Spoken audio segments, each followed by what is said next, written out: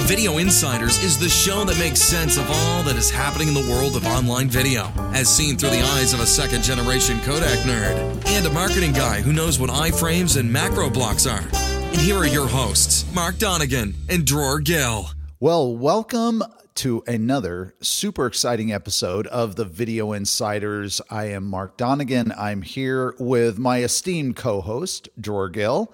Dror, how are you doing today? Doing great, Mark. And how are you?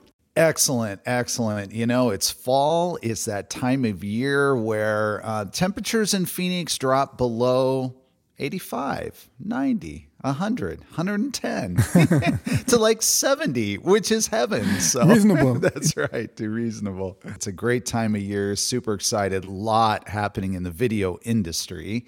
And today we have a guest who, I guess as the saying goes, needs no introduction. So, George, shall we dive in? Yes, definitely. And today we are hosting a true video insider. You might say the video insider. The video insider. Yes, I would concur. So welcome to the podcast, Jan Ozer. Thank you. Thank you for inviting me. Hey, Jan, it's great to have you on the show. And we're very excited today to talk, of course, about codecs and streaming and all of that. On a personal note, I have to say that I've known Jan Ozer for the past 20 or 25 years.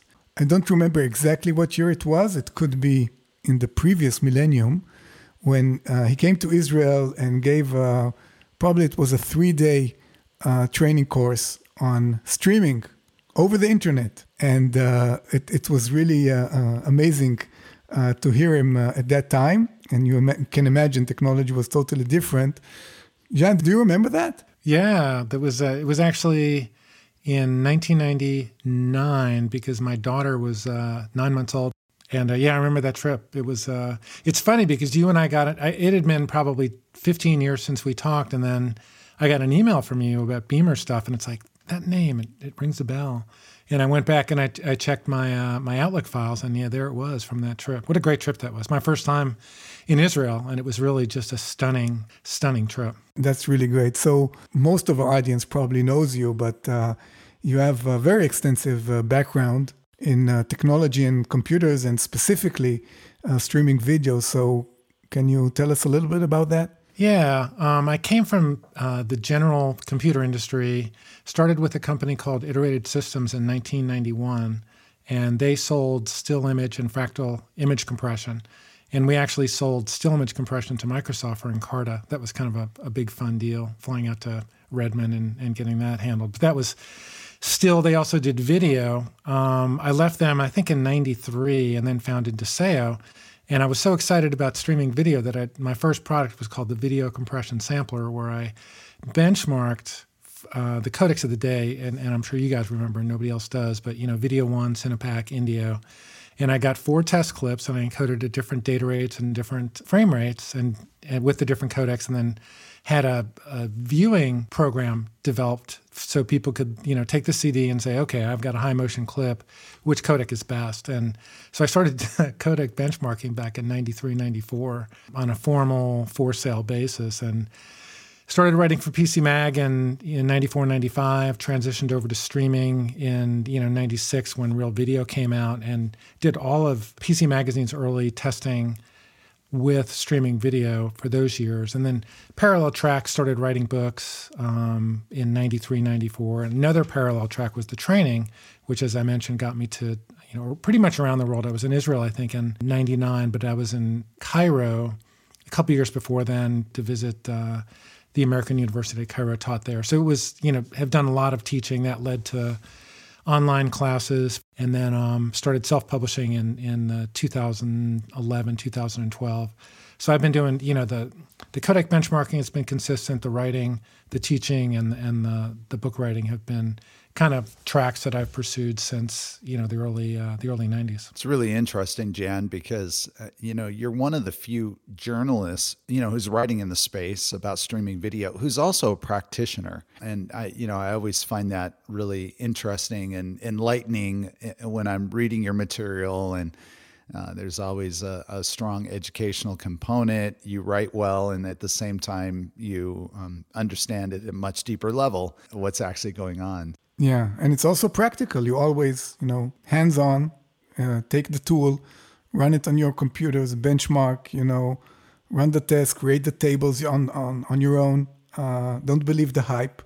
You just test it for yourself. And I think that's awesome. You can't fool Jan Ozer. Well, it's not everybody believes in those objective benchmarks, and certainly not all the time. So it's interesting. The thing that really hit me early on is I just hate to be wrong. And a couple of things. Number one is you hate to be wrong, so you always test, and over-test. And, you just kind of have to pursue things along that line. I didn't like the whole opinion side of Codecs. There were a lot of people, hey, VBR is so much better than CBR, and a keyframe interval of 10 gives you so much better quality than 2. And I just kind of went anti-opinion. Let's try and back it up with whatever metrics we can. And that's probably been one of the benchmarks of my writing going back. Whether it was objective benchmarks or formalized subjective benchmarks, it was never opinion based. It was always do it this way, compare the results, and make a decision. And takes a lot of time, but that's kind of how I feel comfortable putting stuff out there. And then the other concept is you can do stuff in your own shop and then reach an opinion, but then when you write about it, it's like, holy cow, I'm going to get a whole bunch of feedback coming in. I want to make sure it's right. So there's another level of concentration. And then you talk about it at a conference, and it's like, well, holy cow, there's people who are doing this stuff that are going to be out there. I try and stay public, so my articles, when they're out there, I always try and mention that, hey, I don't know everything. And, I'm approaching this more from a analytic and testing perspective than a use perspective. And I think there's a nice interplay between practitioners that I'm close with and vendors that I'm close with, including Beamer, that really help me stay on track when my testing pushes me in a direction that might not be accurate. When you're writing and you're publishing, it's exclusively for streaming media, or are there some other outlets that you're writing for these days? The thing about streaming media is it's very structured, and it's very, they publish a certain type of article in a certain way. And my own website is Streaming Learning Center. So there's a lot of stuff I put on my website that doesn't end up anywhere else. And I'm also doing some work with OTTverse. They're a nice outlet for me, and it's another outlet that it kind of encourages me to go my own way. Streaming media has an audience. I think Streaming Learning Center, my blog, has an audience. I think OTTverse has done a really good job kind of getting an audience that are very passionate about technologies but may not be readers of Streaming Media or Streaming Learning Center. And I do some blogs for other companies, most notably probably Wowza. Well, Wowza does a great job. As a marketer, I greatly admire their blogs. So your contributions there are definitely noticed and seen by many. Everybody in the industry goes to the Wowza blog. And today, in your consulting and training sessions, what is the most seeked for type of knowledge that you see companies are lacking and are looking for outside help? Is it on which codec to choose, or how to operate the codec with the right parameters, how to build the ABR ladders? What's most needed from your perspective as you come and help them, with the knowledge and your experience in encoding and streaming video, for the past 25 and more years? My practice is kind of segmented. The training that I put together is necessarily entry level. And what I'm trying to do there for companies that are hiring people that are new to the streaming media space is to teach them a lot of the concepts, a lot of the terms, a lot of the terminology so they can accelerate their effectiveness. And that's pretty basic entry-level knowledge. But, until you know what CBR and VBR and concepts like that, you really lack the ability to contribute from a developmental perspective to, encoders and even codecs. So, that's the training side. And then the consulting side, there's two aspects of that. One is vendor side, and that's helping different developers prove their products. And one of the first projects I did there was for Beamer, years ago. And that is, okay, how's your product supposed to work? How does it work? And then, hey, if it works, let's publish something and show how well it works. And if it doesn't work, then you guys fix it, and then it'll be better when you take it to market. And then on the client side, for companies who are publishing video, which I think is probably the main focus of your question, I'm seeing two primary areas of focus. One is, as you said, the encoding ladder. What should it look like? And a lot of that is coming down to per title, because we all love to talk about new codecs, but I think per title is a much more practical and effective way to get a lot of the benefits of updating to a new codec much more quickly. And, Beamer does a nice job in providing both updated codecs and an integrated per title-like technology. So, that makes your HEVC and your H.264 codecs good choices all the time. And then the other side of that is just new codec adoption. And, when do you want to adopt a new codec, and what type of analytical analysis do you have to perform to make sure that you're gonna get a lot of the benefits that the codec vendors are trying to sell? Trying to translate the whole BD rate number to an effective rate for how much bandwidth will it save you, and or how much quality of experience will it improve in the mid-range of your encoding ladder. So those are kind of the questions that I'm hearing from the different audiences that I'm serving. In the whole topic of quality, how do you measure quality using objective metrics, subjective tests, things like that? It's really hard, because we've kind of debated about this, both online and in person. When I'm trying to come up with the ideal encoding parameters, I put a high level of trust in the different objective quality metrics, like, VMF in particular, SimPlus is up there, and some of the others. When I'm comparing codecs, I'd always try and integrate a little bit of subjective testing, because I think the metrics, they're good if they're measuring levels within a codec, but I think when you're comparing different codecs, they're just such apples and oranges that it's hard to put all your eggs in that basket. The reason I like the Moscow State University tool, the SimPlus Video Quality Analyzer, is because you can always visualize the frames underlying the metric. So whenever you're trying to come up with an analysis, I think you really have to look at the frames and the video that are beneath the metrics. Otherwise, you're at serious risk of drawing some wrong conclusions. How do you approach testing for various use cases? Because I think this is always a challenge. Is you evaluate a codec, and we've all seen this, right? Where you'll see some study and there's a conclusion, and and maybe it's good for one technology over another, and if it happens to be the technology we like, then we're excited.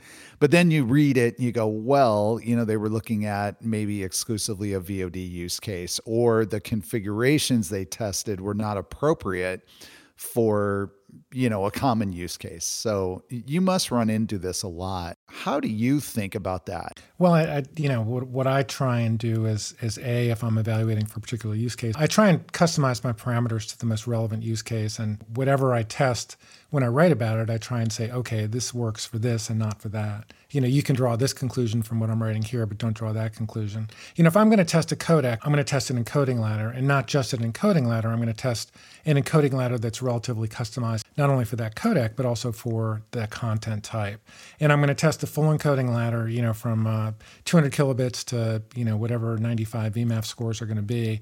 And I'm going to come up with some realistic distribution of, playing or playback of the rungs in that encoding ladder before I draw any kind of conclusion about how much bit rate this particular codec will save you. One of the benefits of doing consulting projects is if you're working a consulting project for a company who all they're doing is live, they don't care about this other stuff. So you can really customize the work that you do to say, okay, here's your live encoding ladder. So everything we do is going to be one pass, and it's live. So automatically, any thought about VVC or AB1 are kind of out of the window, and VP9 is actually pretty attenuated. I think, to answer your question in a summary form, I think you have to be really careful what conclusions you tell people they can draw from any research that you do, and you have to be very focused in your consulting projects to make sure that you're accurately reflecting. A lot of the codec comparisons out there, they use CRF for encoding, or they use one pass CRF, and it's like, well, that's great, but nobody uses that for production. Or they use a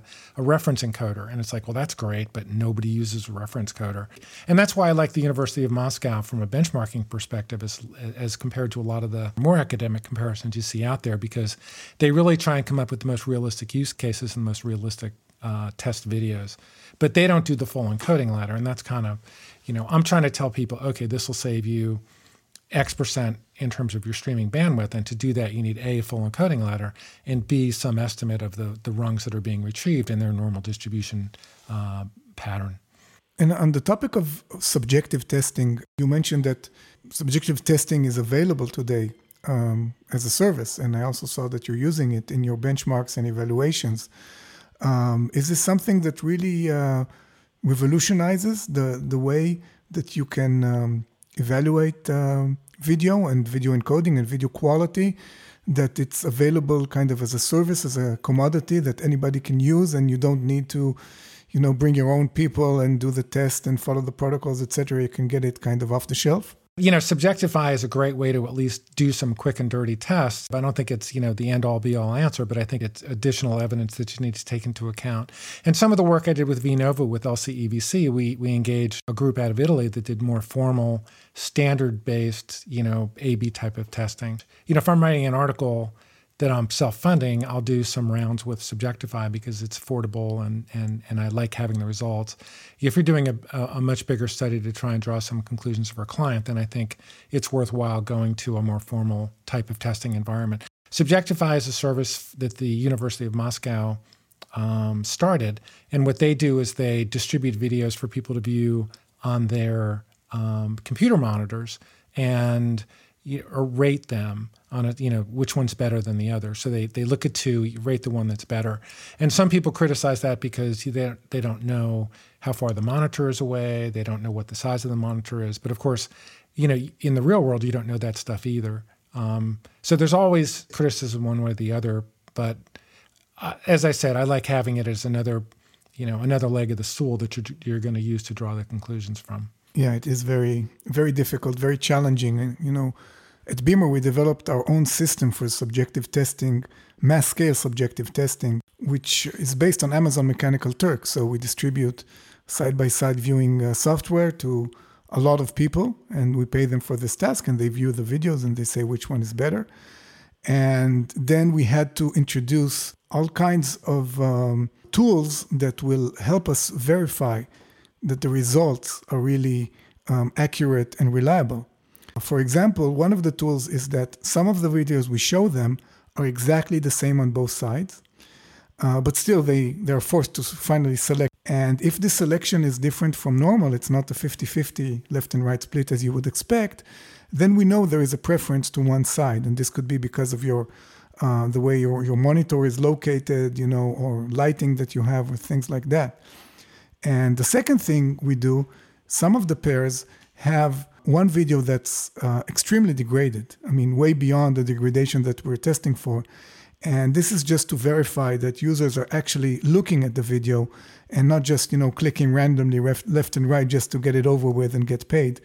And if people fail on too many of those obvious videos, then we don't use their test result at all. So it's really complex, and challenging to do a full-scale, subjective video testing that eventually is reliable and, a number that you can say, yeah, this is the ground truth, and then, you can go and compare the objective metrics to that. Why didn't you guys take that commercial? Because I was actually looking for that service at some point because I read some of the stuff you had written about it. What kept you from trying to launch that as a product? Yeah, I think it's more of an issue of focus for the company. We're trying to focus on the technology we develop, on the codecs, on using the quality measure itself to optimize videos. And we thought that, this internal tool we developed, yes, we could source it to others, but it kind of would take us off track. So, I do agree that it is a challenge. And from the feedback we got, it's a big challenge, and a lot of companies are looking for a solution for that, for scalable, affordable, massive user testing of video quality. So you've recently published a extensive series, I think a 3-part series on the Codecs used by YouTube, and I thought that might be an interesting thing to discuss. Can you give us a short overview of your findings? Yeah, it was kind of an interesting way that some of the publishing I do and teaching that I do influences the editorial direction. So I'm sitting around writing a lesson about the affordability of codecs, putting together a decision structure on how to evaluate new codecs. And I said, well, what is YouTube doing? When are they using AV1? When are they using VP9? So I started looking at different videos. And, you imagine with YouTube, there, like any business, there's going to be a pyramid, and there's going to be the tippy top of the pyramid probably has maybe tens of millions of views. And then the vast majority of videos on the bottom probably have, a lot of the videos I put out there, I'm lucky if I get a couple hundred. And I'm sure that's pretty consistent. So which codecs are they using and when? And that's going to give some high measure of the affordability of that particular codec.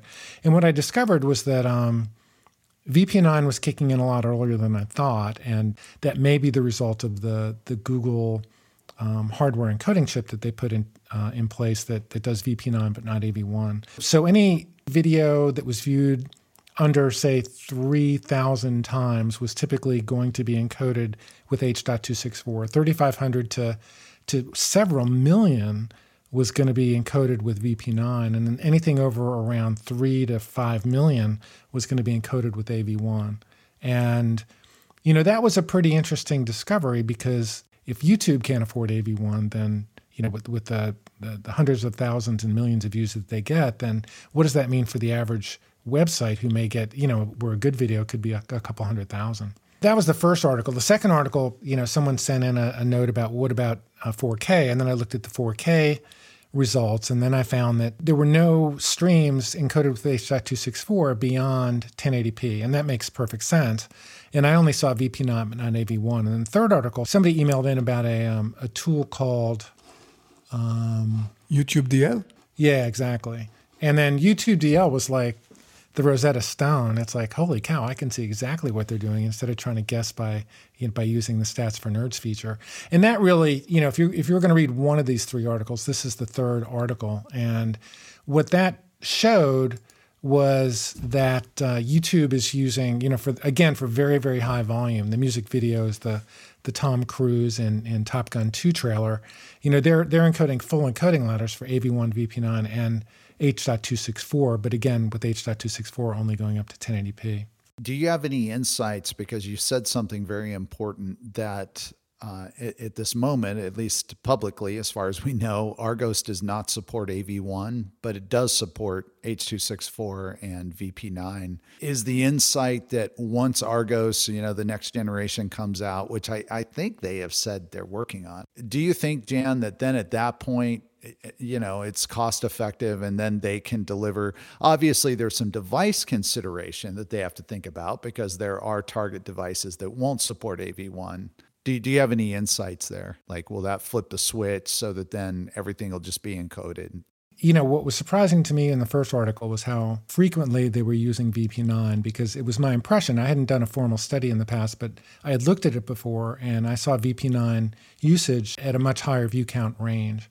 So I think that the Argos VCU has really accelerated VP9 usage, because I think it probably makes it much more affordable. At 1080p, AV1 was around 50% more efficient than H.264.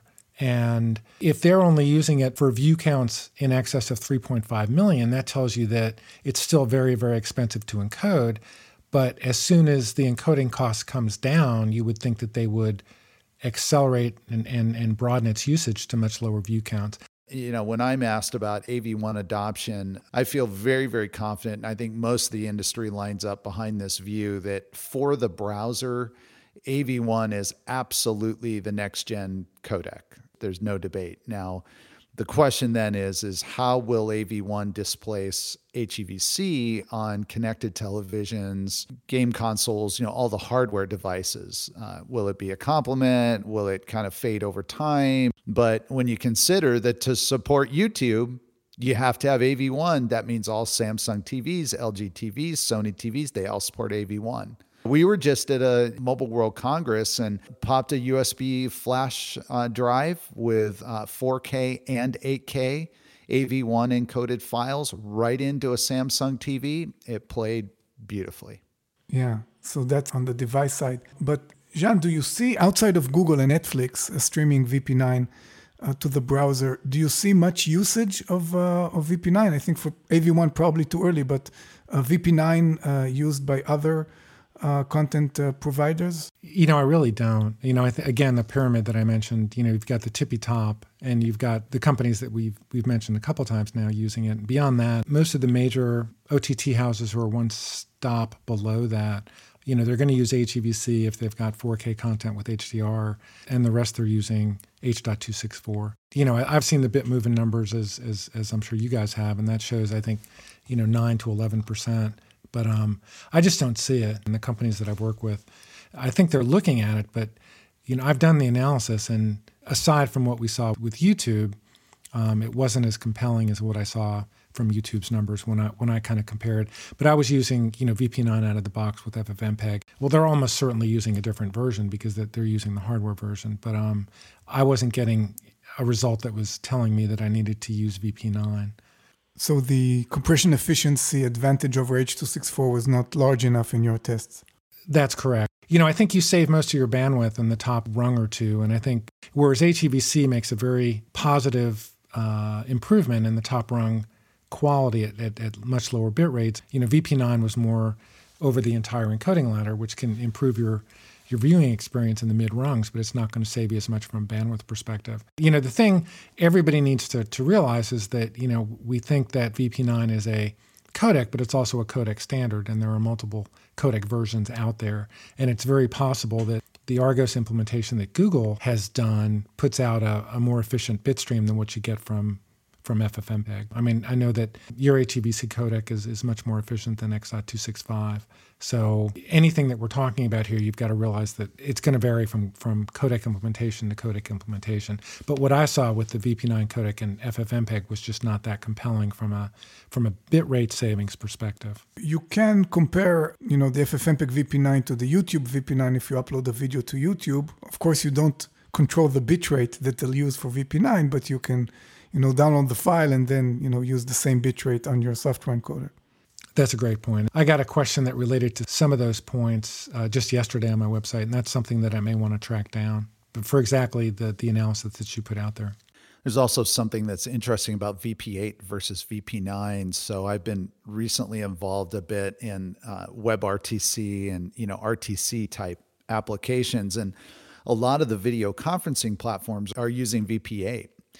And it's very interesting that routinely what I'm hearing is that in testing from a lot of different people who've reported this, that I've heard this from, that the benefits of VP9 in these ultra low latency, these lower bit rates kind of applications like video conferencing, the benefit is not that great in terms of bit rate efficiency.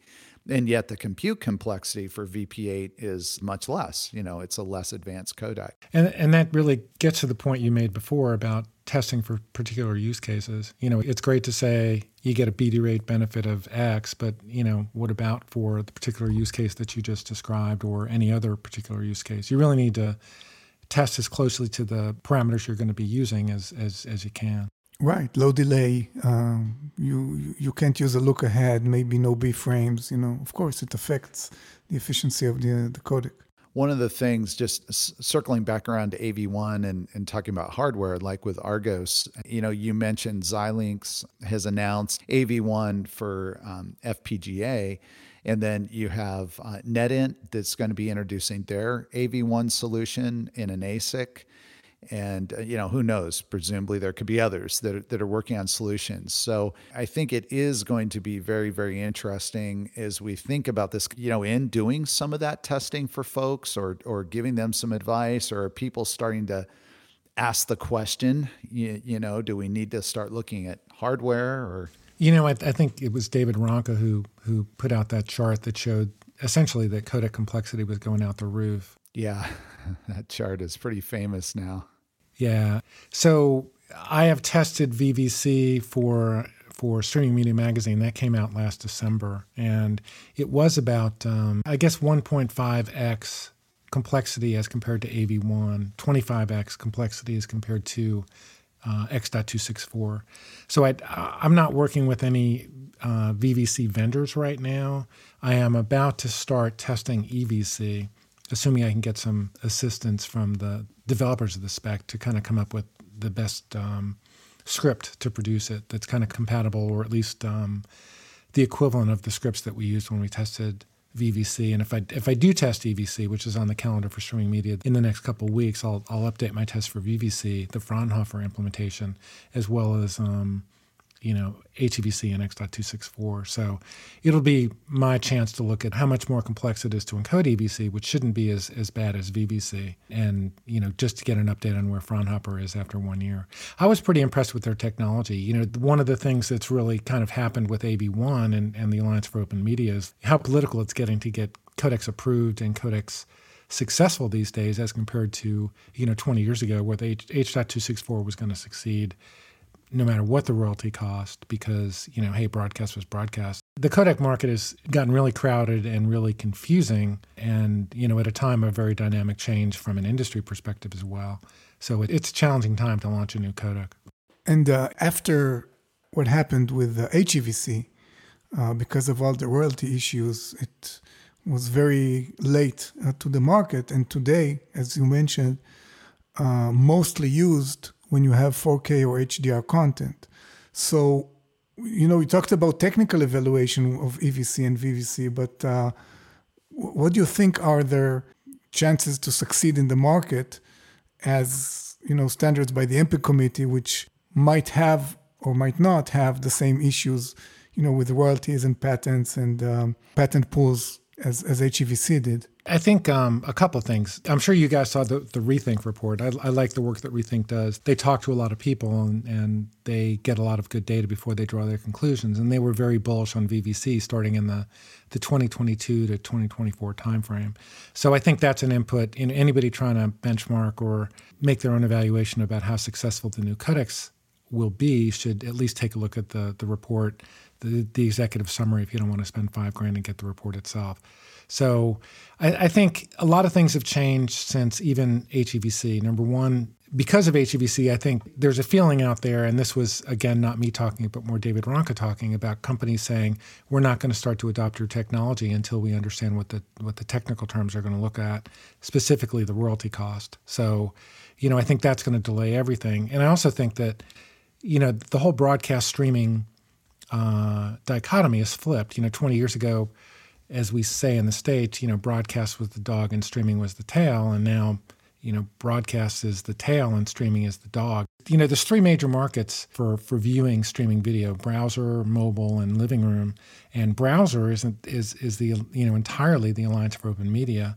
So they haven't incorporated HEVC playback into the browsers, and I'm guessing they won't for VVC or EBC or any other standard-based codec. They're going to they're promote their own codecs. And then from a content perspective, I'm going to buy a smart TV because I know it plays Netflix, I know it plays YouTube, I know it plays Hulu, I know it plays Prime. And to the extent that those companies choose a codec, it exerts a very strong influence on the people who are building those devices, whether it's OTT, smart TVs, or STVs, to implement their codec technologies. And VVC doesn't have anything like that in terms of, if I'm Samsung, there's no content company telling me, hey, I need to include VVC in my TVs, otherwise it's not going to play, or it's not going to play in 8K. Right. And if Comcast, for example, decides to use VVC on their cable network, they will support it in the set-top box. Yes. But I mean, it's you guys are closer to the business models of a Comcast, much closer than I am. I mean, I'm more familiar with how Netflix makes money and how the more OTT devices make money. And, probably I tend to think that's the whole world, where it's only, a big part of the whole world. And there are other sub-markets that are very, very vibrant that aren't included in that. And Comcast is certainly one of them. But, in terms of codec adoption, general purpose, again, in the three markets I talked about, at least for OTT type living room viewing, there doesn't seem to be a lot of momentum to drive the support of the MPEG-based codecs. What have you guys heard, about AV1 and HDR support? I know technically can support it, but until it's in the Dolby spec, it's not going to be able to take over for HEVC. I mean, what do you think's happening in that regard? So I can tell you that is not going to be a factor in the near future, i.e. that work's being done. And, that's not going to be a reason for why AV1 will not be adopted by a premium content owner. Now, the sequence of, the various standards, HLG, HDR10, Dolby Vision, that has to be worked out, especially on the Dolby side. Really only on the Dolby side. So I can't comment on whether Dolby Vision, but in terms of HDR support and what's required for premium, that work is going to be done. It's being worked on right now. I only heard about, we're going to go VVC, obviously, from telcos, MSOs, those traditional broadcasters on cable, satellite, maybe terrestrial, because now ATSC3 is supporting HEVC. Maybe ATSC4 will be VVC. I don't know. But that's kind of the traditional market that says, yeah, we've always done MPEG codecs and we'll continue to do MPEG codecs. But the problem is that even these traditional broadcasters are also going OTT. So why would they support two different workflows? One going direct to the TV and one going to their set-top boxes. So that's a big question. And then on the other hand, we'll wait for your benchmark results, Jan, but as far as I understand, still, if you talk about AV1 versus VVC and not, AV2, which might be sometime in the future, but right now AV1 and VVC are both released, then VVC is still more efficient than AV1. I don't know if it's by 10, 15, 20%, but maybe that's not going to be enough. I don't know. I saw 11% when I looked at it in December of 2020. But that was CRF-based encoding, not two-pass VBR, which is what everybody's going to use for a VOD use case. And that's very early stages for the Fraunhofer VVC codec. I wanted to just float a topic that we probably were going to get to. Beamer wrote a great blog post, I want to say, a couple of years ago called Video Codecs in 2020, and it talked about the fact that all of the codecs are being built upon a similar base of building blocks. But there's a parallel track coming, and that's the whole AI-driven codec. And I know as a codec vendor, that's something that you've got to be looking at Dror. And I just, Mark, I know you're out in the industry a lot more than I am. What are you guys hearing and seeing, and what's your sense of when that's going to become a reality? So I think it's two phases. The first one is using AI tools for encoding. So you're still using the regular encoding standards and framework, the block-based compensated encoding, and you're still using the transforms and motion estimation and all of that, but you're using AI for a lot of the decisions because the encoder, even though it's standard, of course, the decode side and the bit stream is standardized, but how you do the encoding is not. And there are a lot of decisions that you need to make, and the more sophisticated the codec standard, the more decisions and the more options that you have for different encoding modes, partitioning the frame into different blocks of different sizes and shapes. And there's a lot of decisions that need to be made. And using AI and deep learning and neural networks can really help in those decisions and give more optimal solution while you're still in the same framework as the current encoder. But you of course need to balance the performance of using those tools, with the overall performance of your encoder. And then the next phase, which is kind of end-to-end neural network-based encoding, I think it's really in the far future, both in terms of feasibility and obviously in terms of its complexity. So that's, I think, I don't really like to guess into the future because, as someone said, predictions are very hard, especially when they relate to the future. But I would say this is like 7 to 10 years out. Yeah, I agree completely. I think the tools, and this is where it gets a little bit confusing because, AI is thrown around very liberally by the industry and by vendors and developers, I guess trying to catch the AI wave.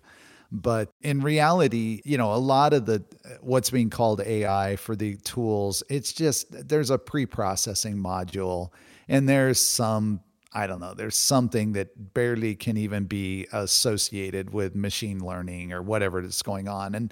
And that's what's really happening. And usually it's for some sort of enhancement, super resolution comes to mind.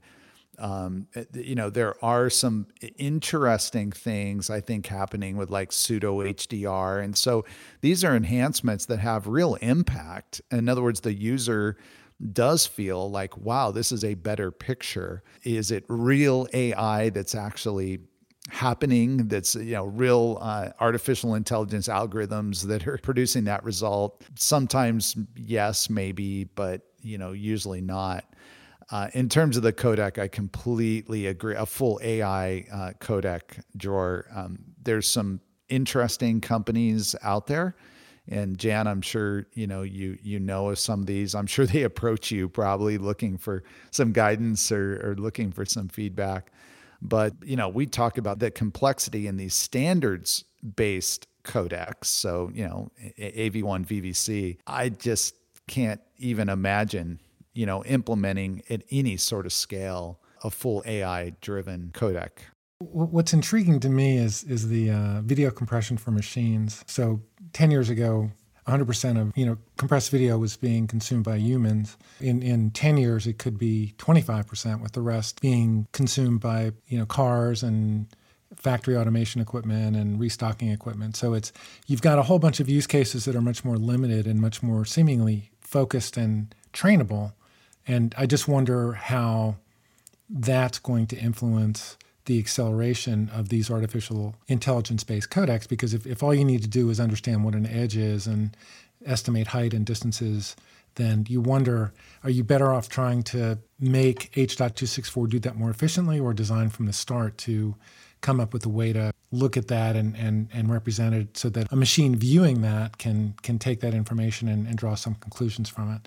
That's the thing that tells me that artificial intelligence-based codecs are going to happen sooner. I just think there's a use case coming that's very, very different than what we've seen before, that may not only make it easier to develop a complete artificially intelligence-driven codec, but also a lot more motivation than what we're seeing just for human consumption. I think that's a very interesting use case that you're bringing up.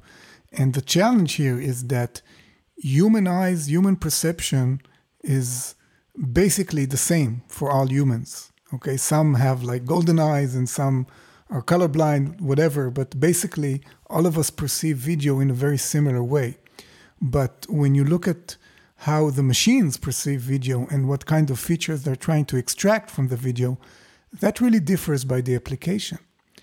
And this means that the codec that you need to build for those machines, for a particular application, will be different than a different machine learning application. So it will really mean that you will need kind of an array of possibilities, an array of codecs or encoding mechanisms, each one targeted for your specific use case, right? Because then it will be optimal for that use case. You can't have one that's optimal for any machine algorithm out there, right? Because each one is looking for different features, and each one has different amount of redundancy that you can remove without that feature being affected.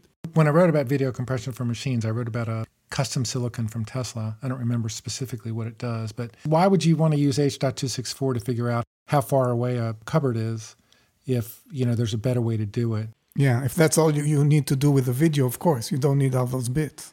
But you've got all these cameras, you've got all this existing technology ecosystem that kind of supports that. So the question is, what direction do you approach that from? And if I'm doing a piece of factory automation equipment, I can either take VVC and kind of deconstruct that and make it work for me, or I can say, hey, let me start from scratch. And I don't know what would be easier, or what would be faster, or what would be cheaper in the long run, given the IP considerations. Trying to guess which codecs were going to succeed 3 or 4 years ago, very little of what we were incorporating was the whole concept of video compression for machines. And that's very different now. Very interesting. Well, video is super exciting. It's hard, as we always remind ourselves. Super hard. You heard it here first. Video is hard. Yes. Don't believe the hype. It's not getting easier, folks. But it's fun. It's a fun place to be. Yeah. Well, Jan, thank you so much for joining us. And Dror, we have to have Jan back. I think we need to make this a little more regular. Yeah, Jan, maybe when you have some results on EVC, VVC, and compare those to AV1 and H.264 and HEVC, that would be a good time to have you back. And I think that's something that a lot of our listeners are interested in. And in general, I think they learned a lot from this discussion, and we'd like to thank you very much for coming on the Video Insiders today. I love both you guys. And, I've been listening to selected episode for years now, because you get very, very good people, and they talk about very relevant things. So I'm glad to contribute.